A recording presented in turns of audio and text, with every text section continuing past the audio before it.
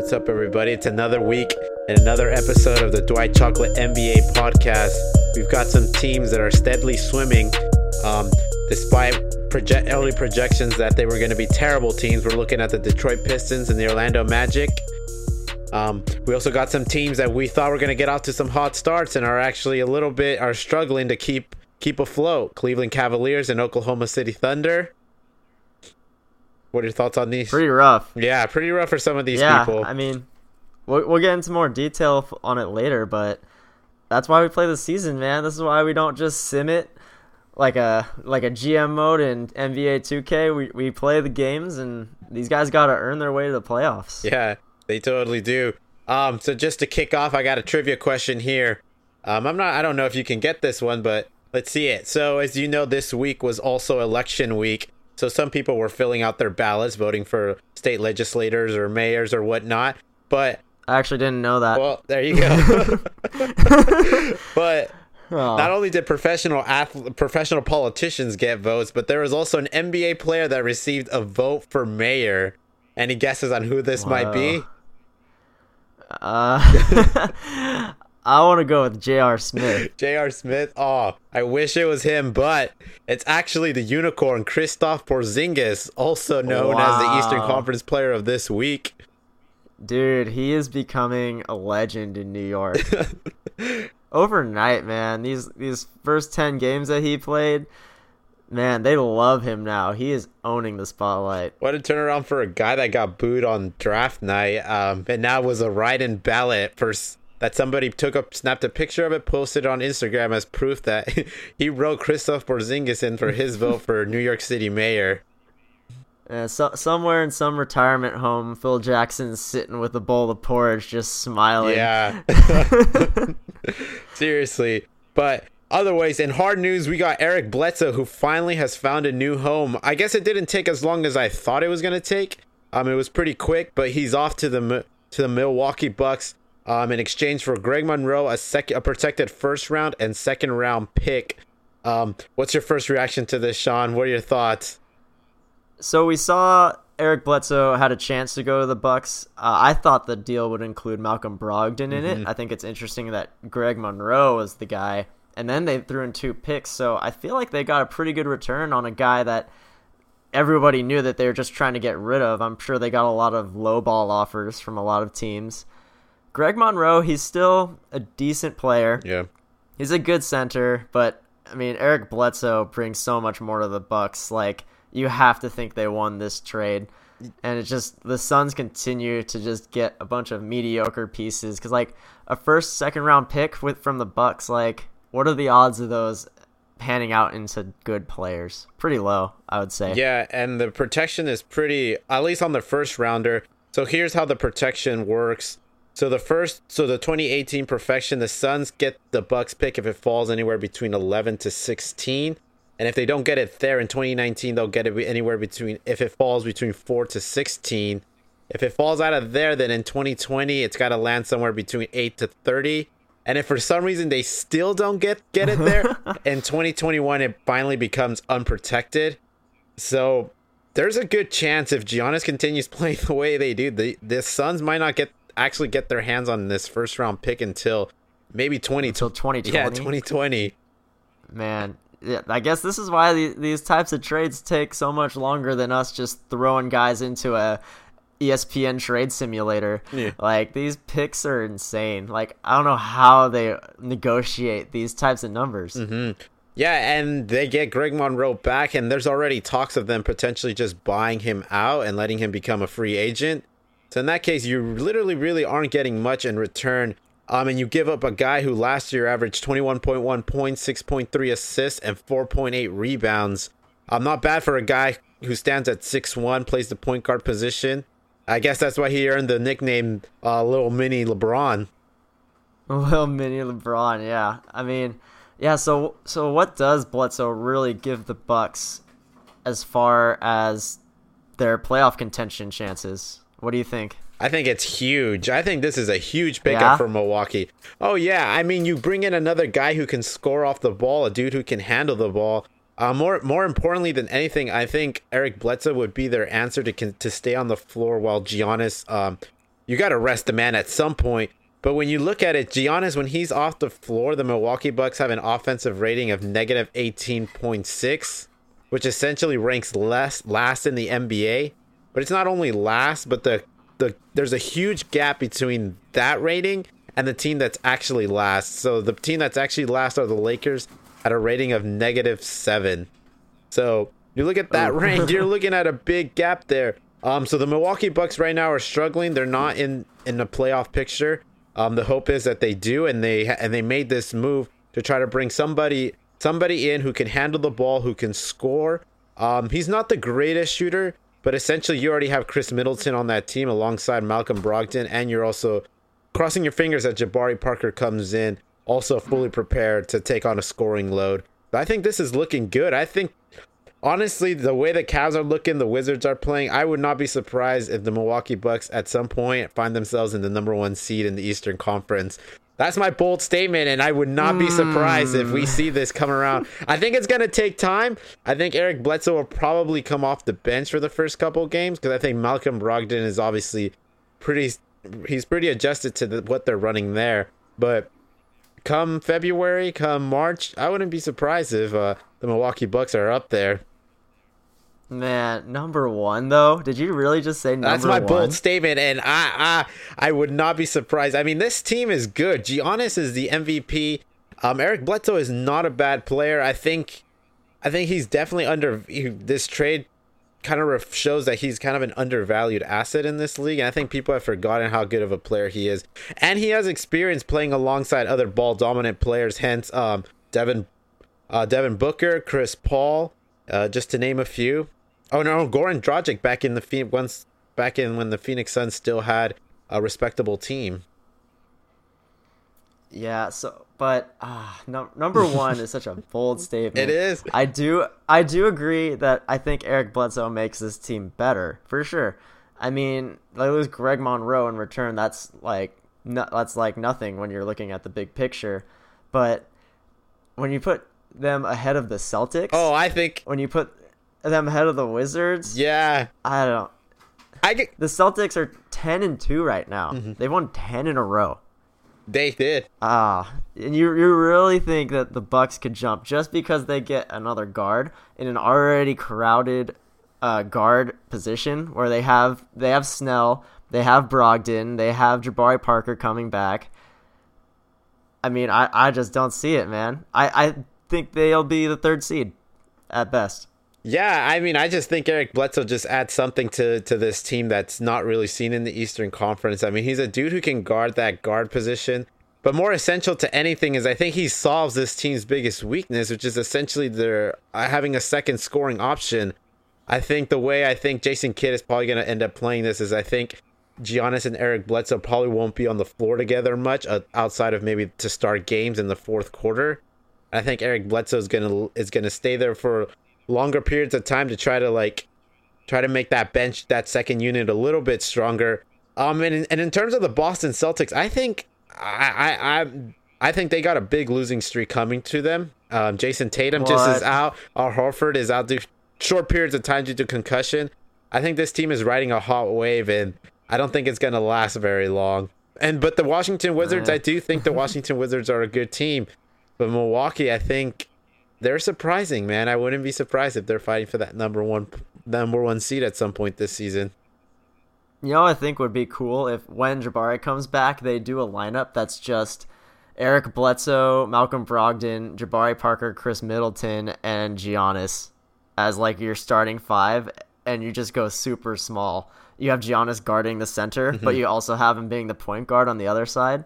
Oh yeah, that would be really fun. Yeah, that is the lineup prepared for the modern NBA. That is a lineup that's ready to take on the Golden State Warriors. Unfortunately for them, they got to go through a whole process before they can even get there, before that even becomes conversation. But that looks like a very fun lineup. I'm excited to when they end up playing the Warriors in the regular season. Yeah. I need to look up when that game would be, but hopefully there's no injuries. Like I know tonight, Kevin Durant sat against the Timberwolves. I would have liked to see him at full strength, but they're still handling the Timberwolves pretty handily at this moment. Yeah. So I I know I said that I think at one point they could have that number 1 seed in the Eastern Conference this season. I also think I'll make another bold statement. I think I can see this team in the Eastern Conference Finals, actually, whoever that may be again. I don't know how far you see them going. Do you see them being a second round exit? I mean, I'm inclined to. I will give them a small chance at making the Eastern Conference Finals, because last year they made it to the second round, and it was just the Giannis show. They didn't have a full strength Chris Middleton. They still didn't have Jabari, obviously, and now you add Erik Bledsoe in there too. I mean, that's a lot of firepower. A lot of guys that can score the ball, can average 20 points a game. I like their chances. Yeah. It'll just be interesting to see how they fit Erik Bledsoe into their system. Will he just replace Tony Snell in the starting lineup, and they'll just run it like that, or will he be like the sixth man off the bench? Yeah, I don't know. That's going to be interesting. I do foresee them bringing Erik Bledsoe off the bench to begin, and then eventually maybe moving him into the starting lineup. But yeah, it'll be interesting to see how he meshes in. But I got to think that when guys are this talented, I think they can find a way to mesh in with their... And like I had mentioned before, Erik Bledsoe has played with ball-dominant players like Chris Paul and Goran Dragic, and they made it work somehow. Yeah, I mean, it's not like Giannis is like a selfish player. He passes the ball quite a bit. I mean, his assist numbers are pretty good. Yeah. So in terms of the Suns, what grade would you give the Phoenix Suns on this trade? Like a C. Like a C? Especially seeing the protections on that first round pick.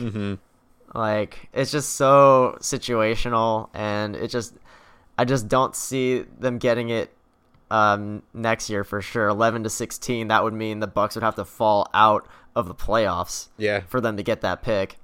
2019, the same deal. So they're looking at a 2020 first rounder, which I don't know, maybe that 2020 class is going to be as good as the 2017 class is looking so far, but yeah, that's so far ahead. Like, if you want to, you're basically crossing your fingers that an injury occurs to this team or something of that sort. What do you think? Do you think there's anybody outside of the Suns and the Bucks that are actually a loser in terms of this trade going down? That's an interesting question. Did you have anything in mind? Yeah, I did. I actually had the Cleveland Cavaliers and the Clippers as two big losers, I think. Oh, because you thought they had a chance to get him? Yeah. Yeah, I mean, the Clippers could really use him right now. We're kind of reeling. Yeah. I've always kind of surprised how there's teams that have a clear need for a player that don't end up getting in. The team that does get this player, or at least it's been a theme this season, ends up to have given up very little for him. Oh, yeah. Like, maybe give him a pick, give him Greg Monroe, a guy that there's coming off the bench for them anyway. Yeah. Like, yeah, I don't think the Clippers had much to offer in terms of picks and assets. We kind of went all in on the guys that we got. Yeah. So, it would have been nice, though. Definitely would have been nice. Yeah. So, moving on to in LA, there's a little bit of trouble. Although this didn't really garner as much noise as I thought it would have, but maybe it's because it was obvious. Luol Deng announcing that he's unhappy being an active player in Los Angeles. What a surprise. Yeah, no surprise there. I mean, Luol Deng has yet to really see any... Well, actually, he started a couple games at some point this season. No? Has he? I thought he did. Think so. No, I'm pretty sure. No, we started the season with Brandon Ingram. Okay. Yeah, he's been starting the whole season. All right, but there were times where we did see Luol Deng. But he's getting like no playing time. Right. At all. So this is surprising here. I mean, it's not surprising that he's asking to be inactive, but it's surprising sort of how the Lakers have still hung on to him. I guess the trade market is really just that bad that they can't seem to find something that works to get rid of Luol Deng. Well, I mean, who's gonna pick up a aging Luol Deng on 4-year, $72 million? That's Tim Hardaway Jr. money right there, man. Yeah. Like, no one's gonna want to take on that contract. They're just... it's amazing that they were even able to get rid of that Mozgov contract. That was even worse somehow. But, I mean, I kind of feel for Luol Deng. He came in thinking that he was going to be a big part of this team in a big city, have another chance to prove himself, and he had a really bad year last year, and it's pretty unfortunate, but according to the article, he put in a lot of work over the summer because he realized he's like, hey, I had a terrible season last year. I want to prove myself, but he hasn't had the opportunity to. Similar to a guy, Jahlil Okafor, that's also looking for a trade right now. And yeah, that's got to suck. Like, no one wants to just be the locker room guy. They want to contribute on the floor, until they're maybe like, I don't know, in their like late 30s, and they just feel like their best days are behind them. But I think Luol Deng still thinks he can play, and it's just too bad. Like, the Lakers just want to go with their young guys and have them play together as much as possible, and that's just going to be the best route for them, and unfortunately that doesn't include Luol Deng at all. Yeah, it kind of sucks. Luol Deng was a high-quality player, also someone of high character, and I think there's still places where he could probably earn a significant amount of playing time. Unfortunately, the big obstacle is trying to get him to these places, and like you mentioned, yeah, this contract makes it a huge hoop to try to go through. Yeah. Off the top of my head, I can't think of any scenarios where he possibly could just be traded to tomorrow. No, yeah, I'm sure Rob Pelinka's like, I can't think of one team that would pick up the phone and talk to us about getting Luol Deng. Like, it's not an expiring contract. It's not a not a foundation player that you're getting. It's just like, it's a big risk for any team that would want to get him. Yeah. At this payroll, like, yeah, I just don't see it happening. He might just get bought out. I think that would be the easiest solution to get off the Lakers, if they're willing to do that even. Like, I don't know what the Lakers' interest is in that solution, but that seems like the best case scenario for Luol Deng at this point. Yeah, I guess at this point you kind of just wait out for frustration to build more in Luol Deng, and then you can get a better deal on a buyout situation possibly. He'd be willing to settle for less in order to be bought out. Do you feel like he can still contribute to a team? I think the Indiana Pacers, the Chicago Bulls can probably still use some of his services. The Bulls don't want that. They're a dumpster fire, bro. They're trying to lose. I don't think like Luol Deng can like go to the Cleveland Cavaliers or the Milwaukee Bucks or the Warriors or any of these top tier teams and like contribute, sort of be like that veteran off the bench that some of these teams sometimes seem to get. I think he's better off going to a team that's on the fringes of finishing last in this league and just contribute there in terms of veteran leadership. And playing 15 minutes a game.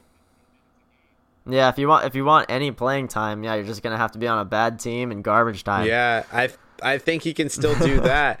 It's sad. Yeah, I mean it's super sad. Yeah, he's like 33 years old, I think, 34 at this point. That sounds right. Yeah, his best playing days are over. I mean, a lot of his teammates at that point are too. When you look at who was on that 2010 Chicago Bulls team, Derrick Rose is the only one that's still hanging around. Yeah, right. Like Ben Gordon, Kirk Heinrich, like I don't remember even when those guys left the league. Yeah, Carlos Boozer, Noah, none of these guys are here. Yeah, man. Crazy. Yeah.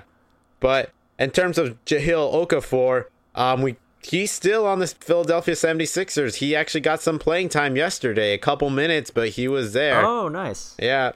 Okay. Well, that's good. Yeah, I mean, I'm sure he's still seeking a trade because I'm sure he wants to be a starter on a team to prove himself. But there hasn't really been any news of that this last week. The Bulls and the Hawks look like they could be good potential landing spots for him. They have the right assets for a trade that could land him, but I mean, I don't know. That would kind of suck for him. Those are the bottom of the barrel East teams right there. Yeah, but in terms of outside of basketball, though, there have been some pretty juicy news yesterday. LiAngelo Ball, or how do you say his name? LiAngelo Ball and his two other UCLA teammates got caught shoplifting in China. What's going on here? Could potentially face some years in prison if convicted. This is so ridiculous. I can't believe that this is a real story. Yeah.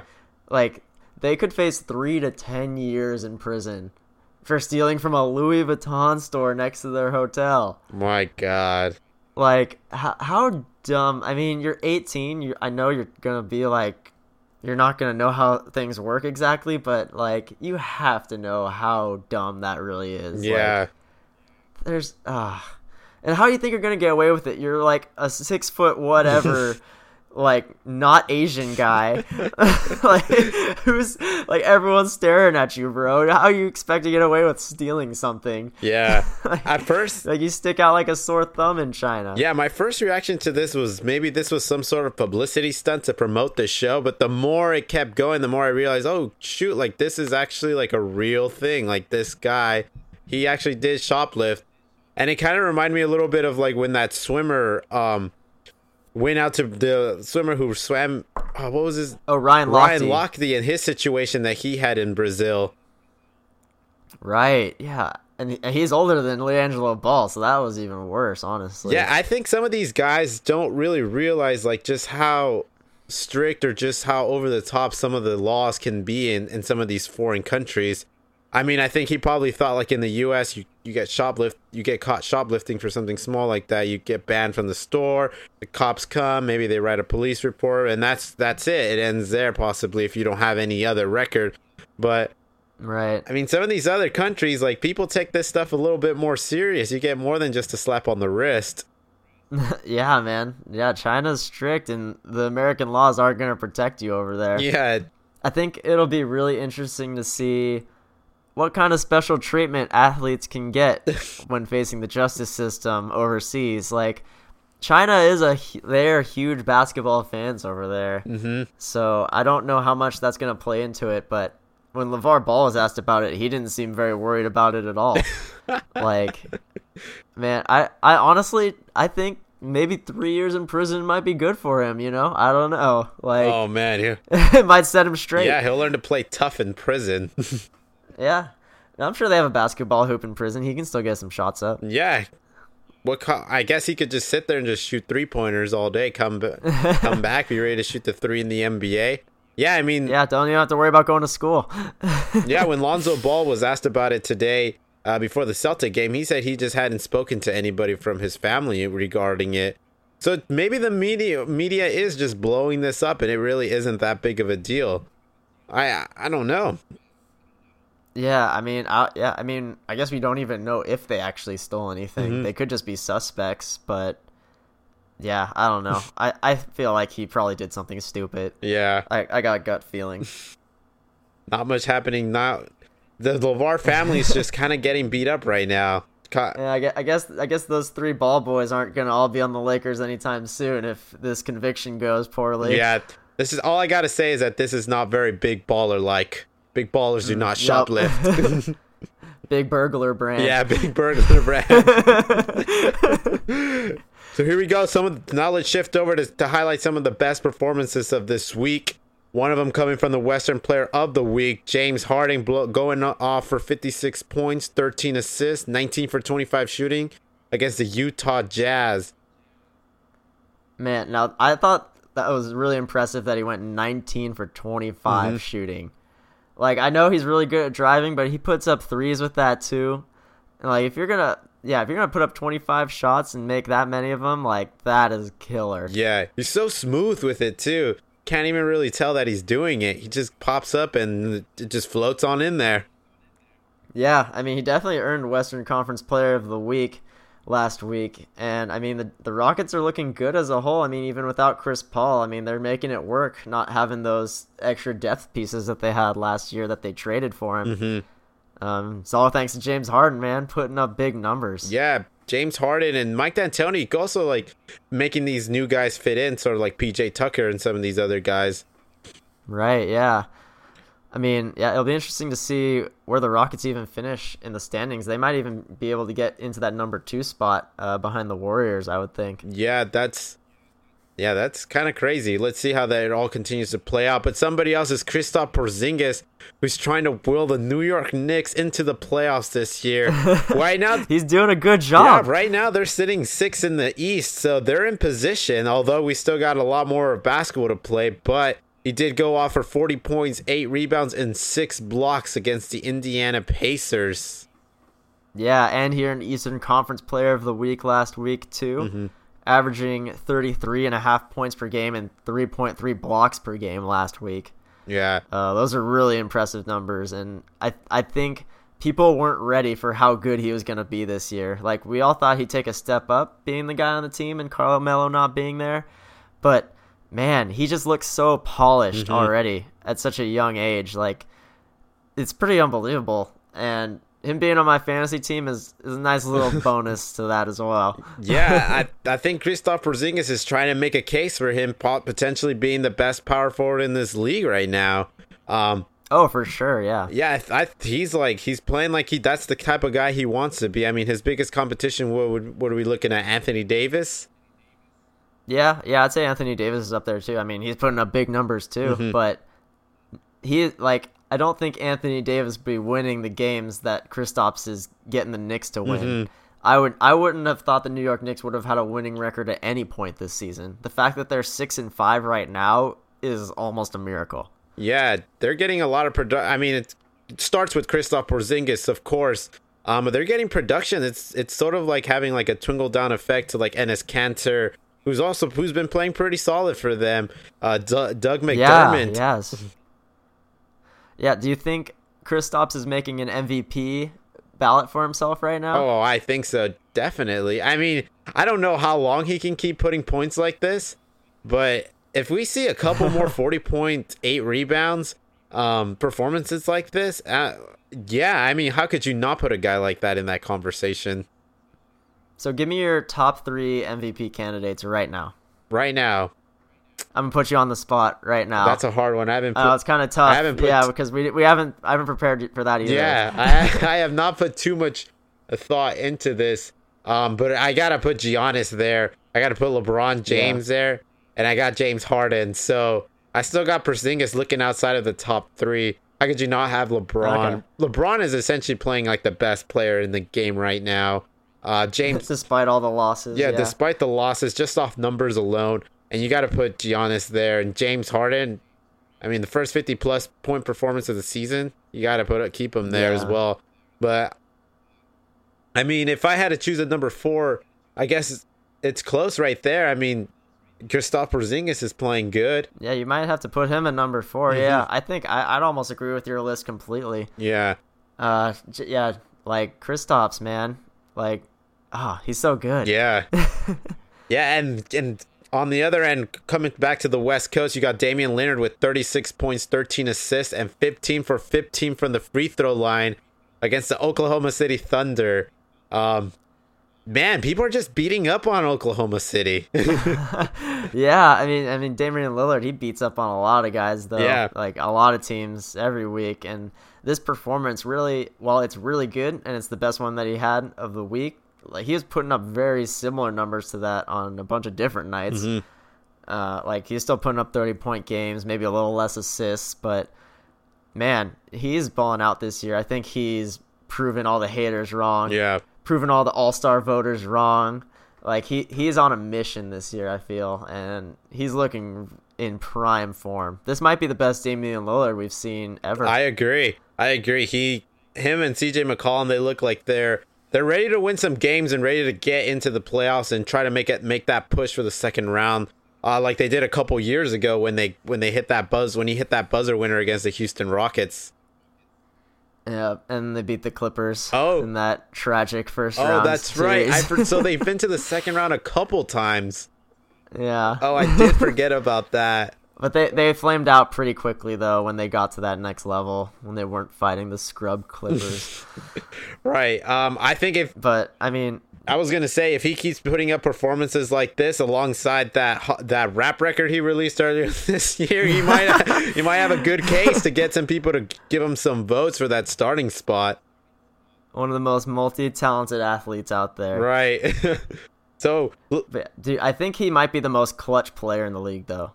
Oh, yeah. I agree. I mean, he hit that... I forgot he also hit that clutch shot in this season already, right? Yeah, it was him against... Yeah, gosh. Who was that against? Was it against the Lakers? Ooh. Yeah, it was against the Lakers, yeah. It was, yeah, because I remember, KCP made that 3 that tied it or put them up. And then, Damian just came down and just right, and Brandon Ingram's just, like, juked him out. Shot, like, a 35-footer. Right. And then he was like, then pointed to his wrist, is Dame time. Yeah, it's Dame time. Yes, I do remember this. Yeah, it was against the Lakers. So I wasn't even mad about it. I was just like, wow, that was a crazy shot. There's just some times where you see a guy when he dribbles up the ball or he catches it, like they have such a calm demeanor about them that you kind of have that gut feeling instantly that, oh, that shot's going to go in. And I just had that feeling with Damian Lillard. I did too, yeah. I totally felt that. I'm like, there's no way that shot goes in, but I think it's going in. Like, yeah. So insane. But yeah, moving on, on the flip side of things, we're going to go to the worst performances of the week, one of my favorite segments we do on this podcast. There wasn't a lot of super bad ones like there normally has been the last 2 weeks, but we got a couple rookies really stinking it up. Sindarius Thornwell on the Los Angeles Clippers. A lot of you probably haven't even heard of this guy, but he got in 12 minutes and 0 for 4 shooting with 4 turnovers and 3 fouls versus the Miami Heat. It's always funny to me, these guys who come, like, there's one thing to go 0 for 5, 0 for 4, like, bad shooting nights can happen. It happens. But when you go turnover and then the multiple fouls and in like less than 20 minutes, man, that's, God, how do you do Oh, my gosh. Yeah. And Doc Rivers isn't known for playing these rookies. And Darius Thornwell's lucky that he's getting these minutes, and this is what he's doing with them sometimes. I mean, all he did was turn the ball over and foul people. Yeah. Like, I can literally do everything his stat line says he did. I've never heard of this guy either, so if this might be his claim to fame here, though. Yeah, he was a second round pick for us, and I mean, he's apparently plays good defense, and that's why we play him. Like, he actually comes in for like clutch defensive possessions, which I thought was interesting. But sometimes he does this. Rookies will do what rookies do. Yeah. Yeah, and then out of Utah is Donovan Mitchell, who actually picked up some fire with shooting the ball. But I mean, all things come to an end at points, and Donovan Mitchell's hot shooting streak did come to an end when he went 3 for 21, 0 for 1 from the free throw line in 31 minutes. Why do you keep shooting so much? Yeah. This happens like every week. It's like, why do these guys keep shooting? Pass the ball, man. You got to know when it's not your night. Like, when you're at like 3 for 13, I'd say, like, like, you should pass it. Like, 3 for 17, like, okay, like, definitely don't shoot it anymore. But this man gets all the way up to 21 shots. Oh my gosh! I mean, some guys. He's so bold. Yeah, I would be willing to bet there's a handful of NBA players out there who have never even gotten the opportunity to shoot more than 15 shots in a game. Right. This rookie comes in, guns blazing. Yeah. But I mean, it kind of speaks to sort of what Utah is struggling with right now. They just don't really have people who can shoot the ball. And Donovan Mitchell showed that he can make some shots for a couple games. So you keep passing him the ball because, I mean, who else are you going to rely on? I mean, Rodney Hood is also a really streaky shooter. He's probably open. Yeah. Ricky Rubio isn't really known for being the best shooter out there. So, I mean, the stars just lined up for a performance like this to come from Donovan Mitchell. Yeah, this just speaks so much to how much they miss Gordon Hayward, too. It's like, this is what happens when he's not there, when they don't have the guy that to pass the ball to so he can create his own shot. Like, this is what you're going to get. This rookie's going to chuck them up until they go in. In his defense, he had some good games. He's had some good games, but this was not one of them. No, far from it. Yeah, so talking about Gordon Hayward, though, the Boston Celtics are currently number 1 in the East, and they're one of our hot teams for this week. The Boston Celtics, who have won 9 straight games after losing their first 2. Do we make that 10 now that they beat the Lakers tonight? Change that number. That's 10 straight. They just beat the Lakers despite not having Al Horford or Jason Tatum. This is a team that's playing hard, and they're making up despite them losing some pieces in their second best player or their best player. Gordon Hayward, depends the way you look at it. This team is playing lockdown defense, and Kyrie Irving is scoring the ball, assisting. He's finding guys open. He's leading these dudes. He's doing everything that people thought he wouldn't be able to do when he was traded away from the Cleveland Cavaliers. Really interesting. Like, now that it's his team, and there's a lot of young guys on this team, he's felt the need, it seems, to up his defensive game and teach these guys, like, hey, defense is where it all starts. Yeah. Like, we can get our defense down, like, this is how you win games in the NBA. And they're one of, I think, 3 teams right now that are their opponents are averaging less than 100 points a game on them. Yeah. Which is crazy because Kyrie was never the defensive guy on Cleveland. Mm-hmm. And now that you've taken him away from Cleveland, he's on a team with the best defensive efficiency in the league, and the Cavs have the worst defensive efficiency in the league. And that's what you have to point to when you're like, what's the difference? You know, Kyrie's out of there, and he could have been that linchpin to the whole Cavs system. Yeah, I mean, there's no doubt when you lose Kyrie Irving, it's hard to fill that hole. I mean, you try to fill it up with Isaiah Thomas at some point when he comes back. But yeah, Kyrie Irving's out there doing everything. He's an asset as being one of the better ball handlers in this league. There's so many things you can do with a player like that. But I do see the Boston Celtics. I think they're going to hit reality at some point, and I don't see them really maintaining that number 1 seed in the Eastern Conference for very long. I think the Wizards are going to start catching fire, and I think this Erik Bledsoe trade is going to do something for Milwaukee. I don't know when the Cavaliers are going to be in attacking in position to get that number 1 seed if they ever are at any point this season. We're waiting for them to do what everyone's expecting them to do. Everyone's getting a little nervous about the Cavs, I think. Yeah, I'm a little bit. I'm rooting for them this season, so I am a little bit nervous.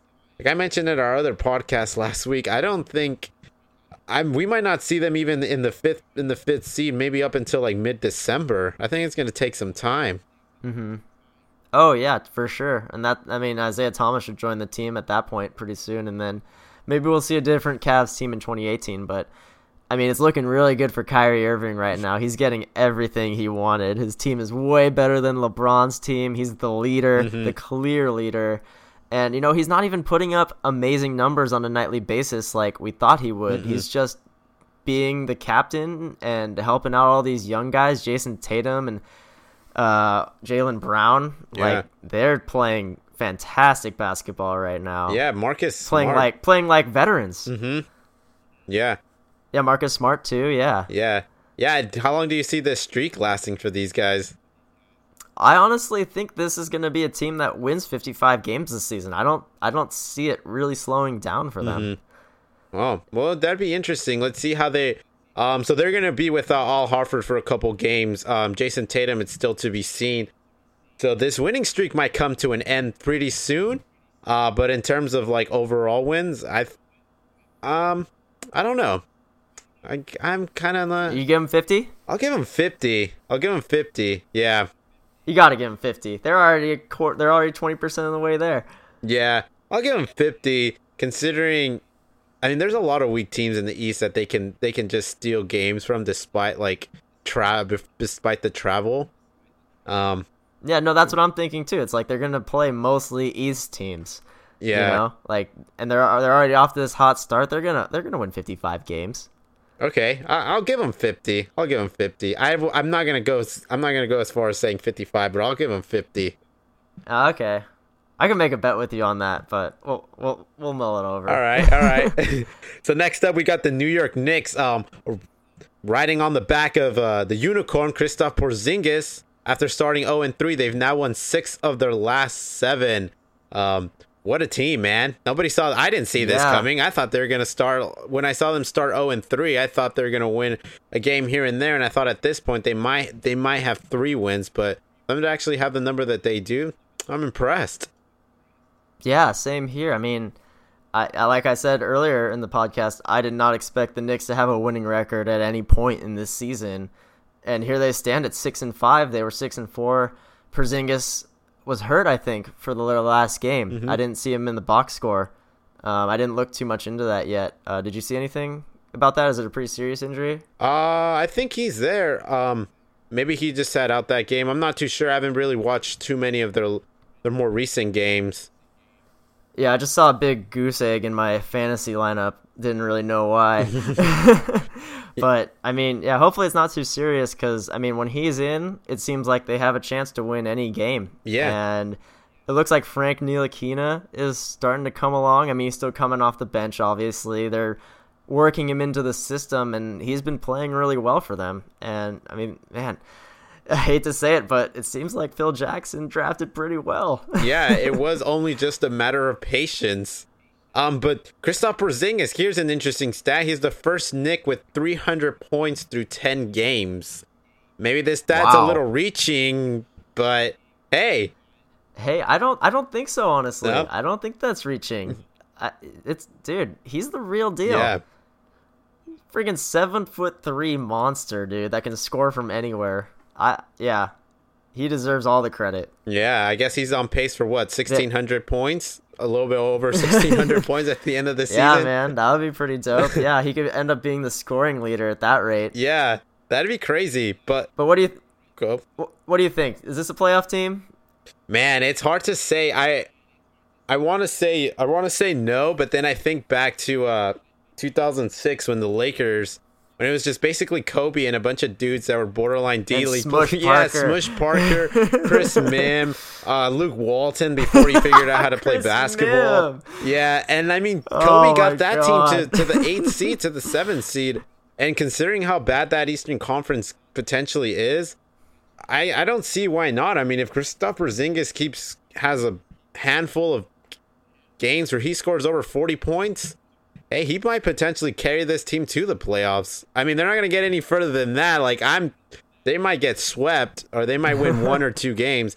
But that's I see no reason why they probably can't go that far.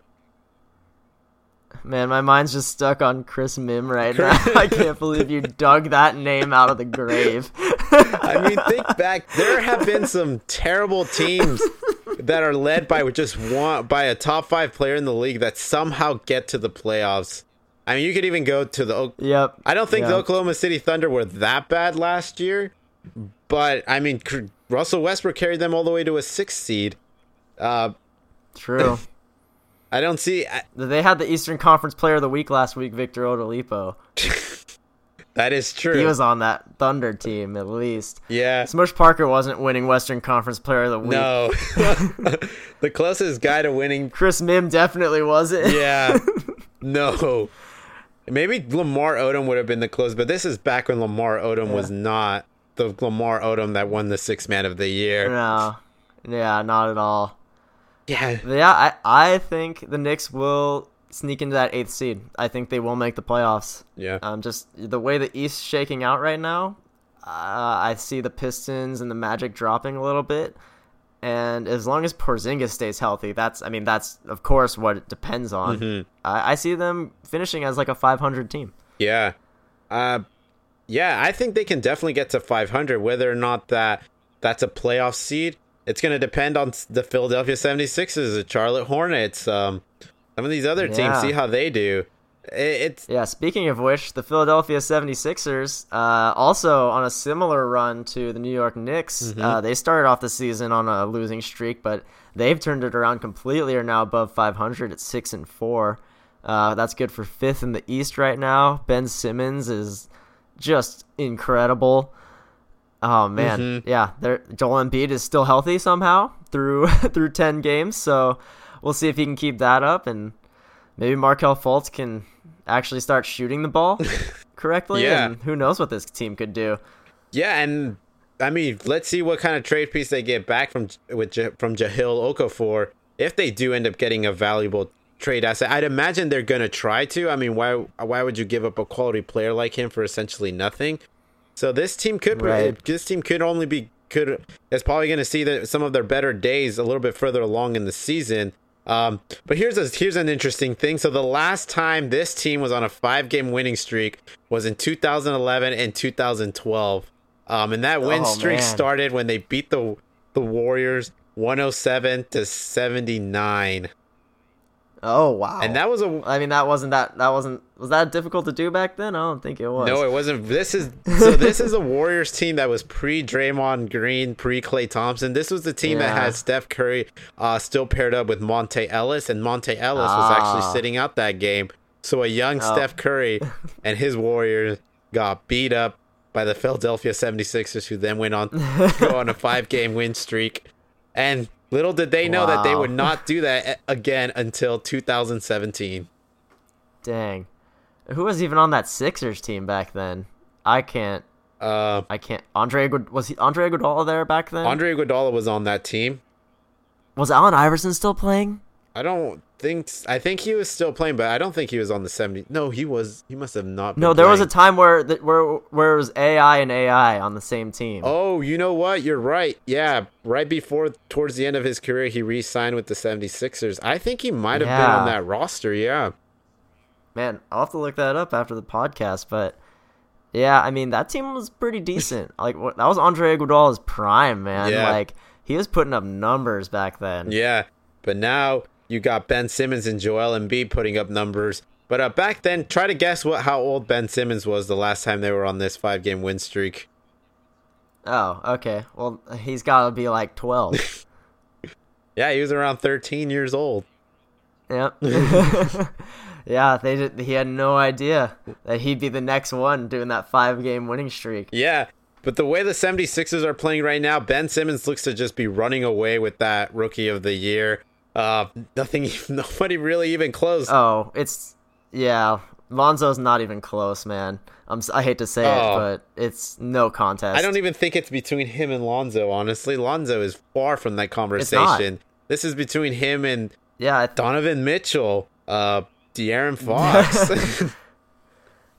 Yeah, or not even those guys. Like, I don't know. Make Dennis Smith Jr. I would say. I mean, he's had some decent games. Yeah, definitely not Sindarius Thornwell, that's for sure. It makes it hard to have this discussion just because Ben Simmons is just is so much further ahead than a lot of these guys in terms of the numbers he's putting up, the efficient way that he's putting them up, the way he just does it as well when you're just watching it live on TV. If he's able to develop a 20-foot jump shot like Blake Griffin has, he's gonna be unstoppable. Yeah, I agree. Like, because his driving ability is amazing right now. His passing ability is incredible.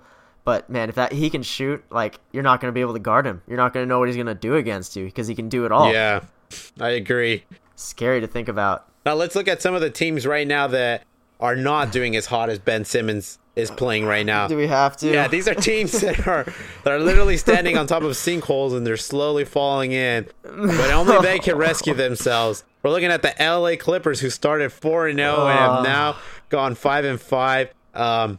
This is a team that I was really surprised when they started, and I was really excited. And I mean, I have Blake Griffin on my fantasy team, and Blake Griffin's been playing consistent. And I looked back and I found the same thing. Like, yeah, despite them losing, Blake Griffin's playing consistent. It's the Clippers are just dropping games. It's really outside of that. Role players just aren't defending. I don't know, Sean. Yeah, so what's going on here? A big difference, like our first 4 games. I mean, two differences. One, our first 4 games were against pretty easy opponents. Outside the Blazers, where Blake Griffin had to get a game-winning 3-pointer to win that game. That was like an easy schedule, and we started playing teams that were decent, and we're kind of showing our true colors now. I mean, Blake Griffin's still dominant, but our defense is just atrocious right now. Like, which is insane to me because we have DeAndre Jordan down low. Like, we shouldn't be giving up all these points, but when I look at our perimeter defense, like, Austin Rivers might as well not be there. And I wish he wasn't. But he just looked completely lost on defense. Like, Lou Williams isn't going to play defense for you. We have Pat Beverly out there, but he's just not really performing like he did to start the season. It's just a rough patch for us, and we gotta find a way to right the ship because I feel like this can be a 45-win team. Yeah. So I don't know. It's really sad. Like that back-to-back last weekend against the Grizzlies and the Heat. Like I thought we'd take at least one of those games, and we almost came back against. Was it the Grizzlies that we almost came back again? No, it was the Heat. We almost got blown out by them, but like. I don't know. It's just sad to watch. Yeah, I sense that Doc Rivers might be sweating a little bit. If this Clippers team continues to fall, I mean, Doc Rivers might be seeing the end of his days there. You think Steve Ballmer will pull that trigger? No, I don't think he will. But I honestly think that might be the right thing. I've always kind of questioned his coaching style. especially the amount of minutes he gives to his son. Yeah. That alone is just like, man, he's not that good. Just stop playing him so much. But I don't know. Yeah. We'll see. It's just, yeah, it's sad to talk about. We should have gotten Erik Bledsoe, man. We should have gotten Erik Bledsoe. That would have helped so much. Yeah, I mean, the way you're playing Austin Rivers, maybe you could have increased his value a little bit. Package Austin Rivers with some picks. I guess maybe. You know who I think we need to get more minutes for? We need to get more minutes for Montrezl Harrell. Whenever I see that guy play, man, that guy plays with some energy, and he's a banger down low too. Yeah, I mean, he was one of those guys that was a big spark off the bench for the Rockets. He seemed like a good asset. We give him no add. minutes. We give him to Darius Thornwell and like Willie Reed. Like, come on, give the guy some energy, some playing time. You know, like we need some sort of spark. Yeah, I think the LA Clippers really should. I mean, I'm not surprised they're not. I mean, I'm surprised that they're not sort of taking a little bit more pride in their defense, considering losing Chris Paul, you lost a huge offensive weapon. So I think you try to make that up by just putting a little bit more effort on the defensive end and try to beat up on some of these teams. I mean, take a page out of the Memphis Grizzlies book, maybe. Yeah, no, we definitely should. Mm-hmm. Yeah, moving on to thankfully moving on to the Milwaukee Bucks, who have lost their last 4 games, surprisingly. Seemingly for no reason. It seemed like they were playing fine. Was it just a rough patch in the schedule, or what do you think? I think it goes back to sort of one of the points that I made earlier, is this team does a good job of coming out hard, coming out strong, and getting leads. But once you get into the midway into the second quarter, midway into the third quarter, when Giannis has to sit down, this team just falls apart. There's no one there that can create, and they give up leads, and that's where teams come back, and then they end up, it becomes too much of a hole for them to make up closing into the fourth quarter. So they're losing, and I think this trade with Erik Bledsoe comes at a perfect time for them, because this is the type of weapon that they need. Somebody else who can create their own shot, someone else who can disrupt the defense and swing the ball out to one of the many guard shooters that they have on that roster.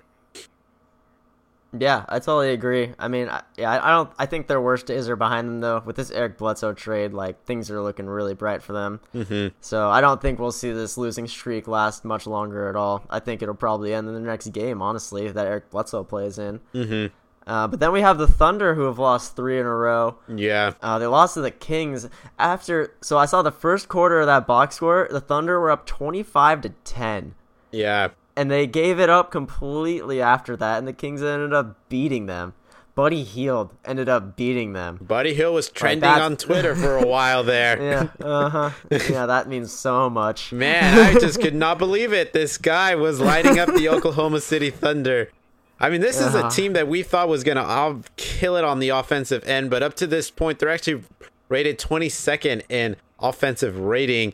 So they're struggling right now in protecting the ball. They got a lot of turnovers, a lot of missed shots. There's really not much flow. But, I mean, I think we haven't purposely brought them up on this podcast a lot, because I think it seems to be more of a chemistry thing, and I think these guys just need to get a better flow and a better sync up with each other a little bit more. It almost seems like they're being almost too passive towards one another, like they're afraid to step on each other's toes. Yeah, interesting. That's an interesting point. I could definitely see that being the case. Well, maybe for Paul George and Melo, but Westbrook's never worried about stepping on toes. He got a freaking offensive flagrant foul the other day. Right. Like, I've never seen that before. But yeah, I think they might honestly be struggling with the lack of big men outside of Steven Adams. Yeah. Like, you gave away Cantor, you gave away Sabonis. Like, who's behind Adams that's gonna protect the paint, you know? Yeah. Like, they just have Melo, George, and Westbrook, and that's it. Like, their bench is pretty shallow. Yeah. I don't know. This might be a weakness that they need to figure out, how to have at least one of those guys on the floor at all times, or maybe 2 on the floor at all times. Like, I don't know. It'll be tough for them to figure out, but I think they'll definitely have a winning record this year for sure. Yeah, I agree with you. I mean, their best weapon off the bench is Patrick Patterson, who hasn't really been playing all that well. He was a pretty good spark off the bench in Toronto, but with Oklahoma City, sort of been a little bit more disappointing. Alex Abrines, solid player, but definitely not a guy who's going to win you games, especially for large portions of time when your star players sit down. So yeah, you're right. That's a huge hole they have to fill. I think maybe they're a good potential suitor for signing Greg Monroe if he does get bought out. Oh, dude, what if they got Jahlil Okafor? Or Jahlil Okafor. Oh, that might be good. Man, I don't know how I can much. see that. Ooh, I like that thought now. I like that. I want to see it happen. Yeah, I don't know how much Sam Presti still got in his magic Dude, hat. How many more magic tricks he can pull off.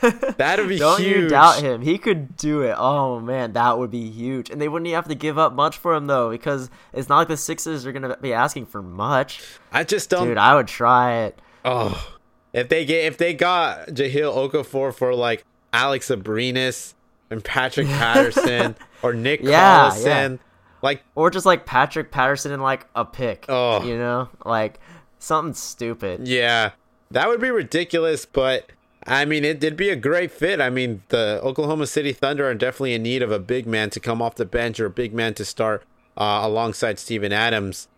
So yeah, that would be huge. But moving on to I would love it. To some of our steady swimmers. Some people steady swimmers. Yeah, some people are swimming fast, some are sinking, and some are just staying put. And they're surprising. I mean, you got the Orlando Magic, the Pistons, and the Memphis.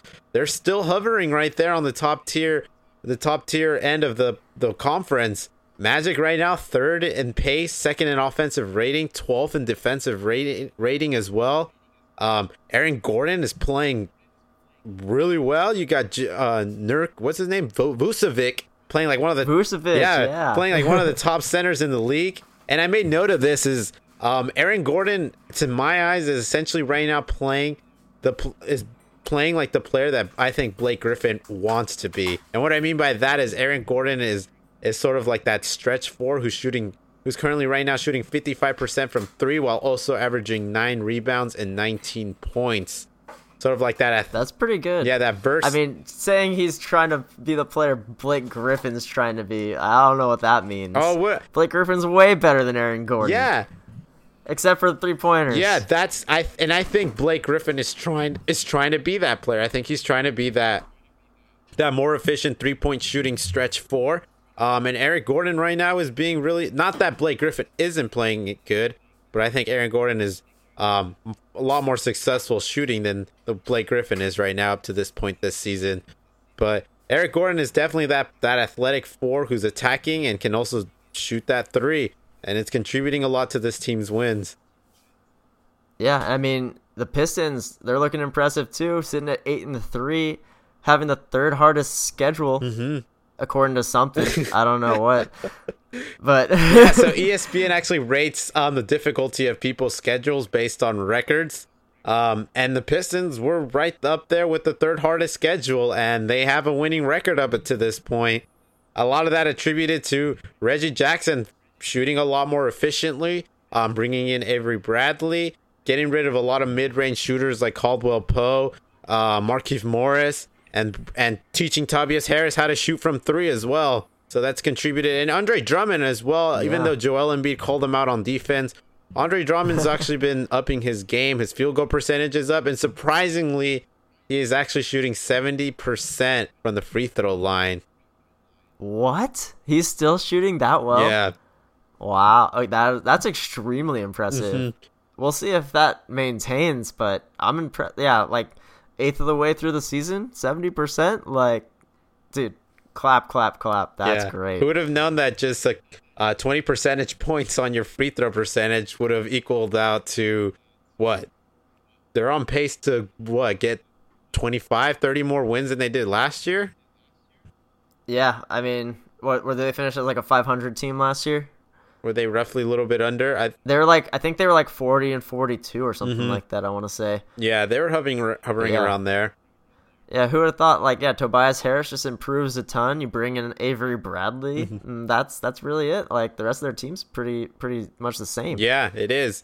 Reggie Jackson's, like I said, a lot more efficient now.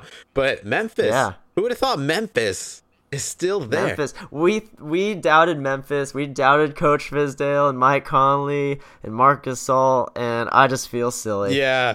I didn't want to doubt them, though. I didn't want to doubt them. I love the Memphis Grizzlies. I love the way they play, and I didn't want to doubt them, but I did nonetheless, and here they are proving me wrong, at least up to this point. Right now, so far, yeah. Sitting fourth in the Western Conference with a 7-4 record. I mean, can you name anybody? Can you name any of the starters on this team? The starters. I was going to say Chandler Parsons because of the memes. Yeah. But starters. James Ennis the third. I picked him up for a week in fantasy. Yeah, you got James Ennis the third. You got Andrew Harrison, Dillon Brooks. I mean, you got a lot. I've never heard of Dillon Brooks. I've never heard that name before. Exactly, but Dillon Brooks is actually like becoming their second Tony Allen. This guy, when you look at the box score, he's essentially not putting anything impressive, but just the way he plays is a guy with high energy, locking down people and helping Memphis secure some wins, getting some late game steals here and there. But also Tyreke Evans is trying to revitalize his NBA career, averaging 19 points on 40% shooting from three to help Memphis have one of the strongest benches in the NBA right now.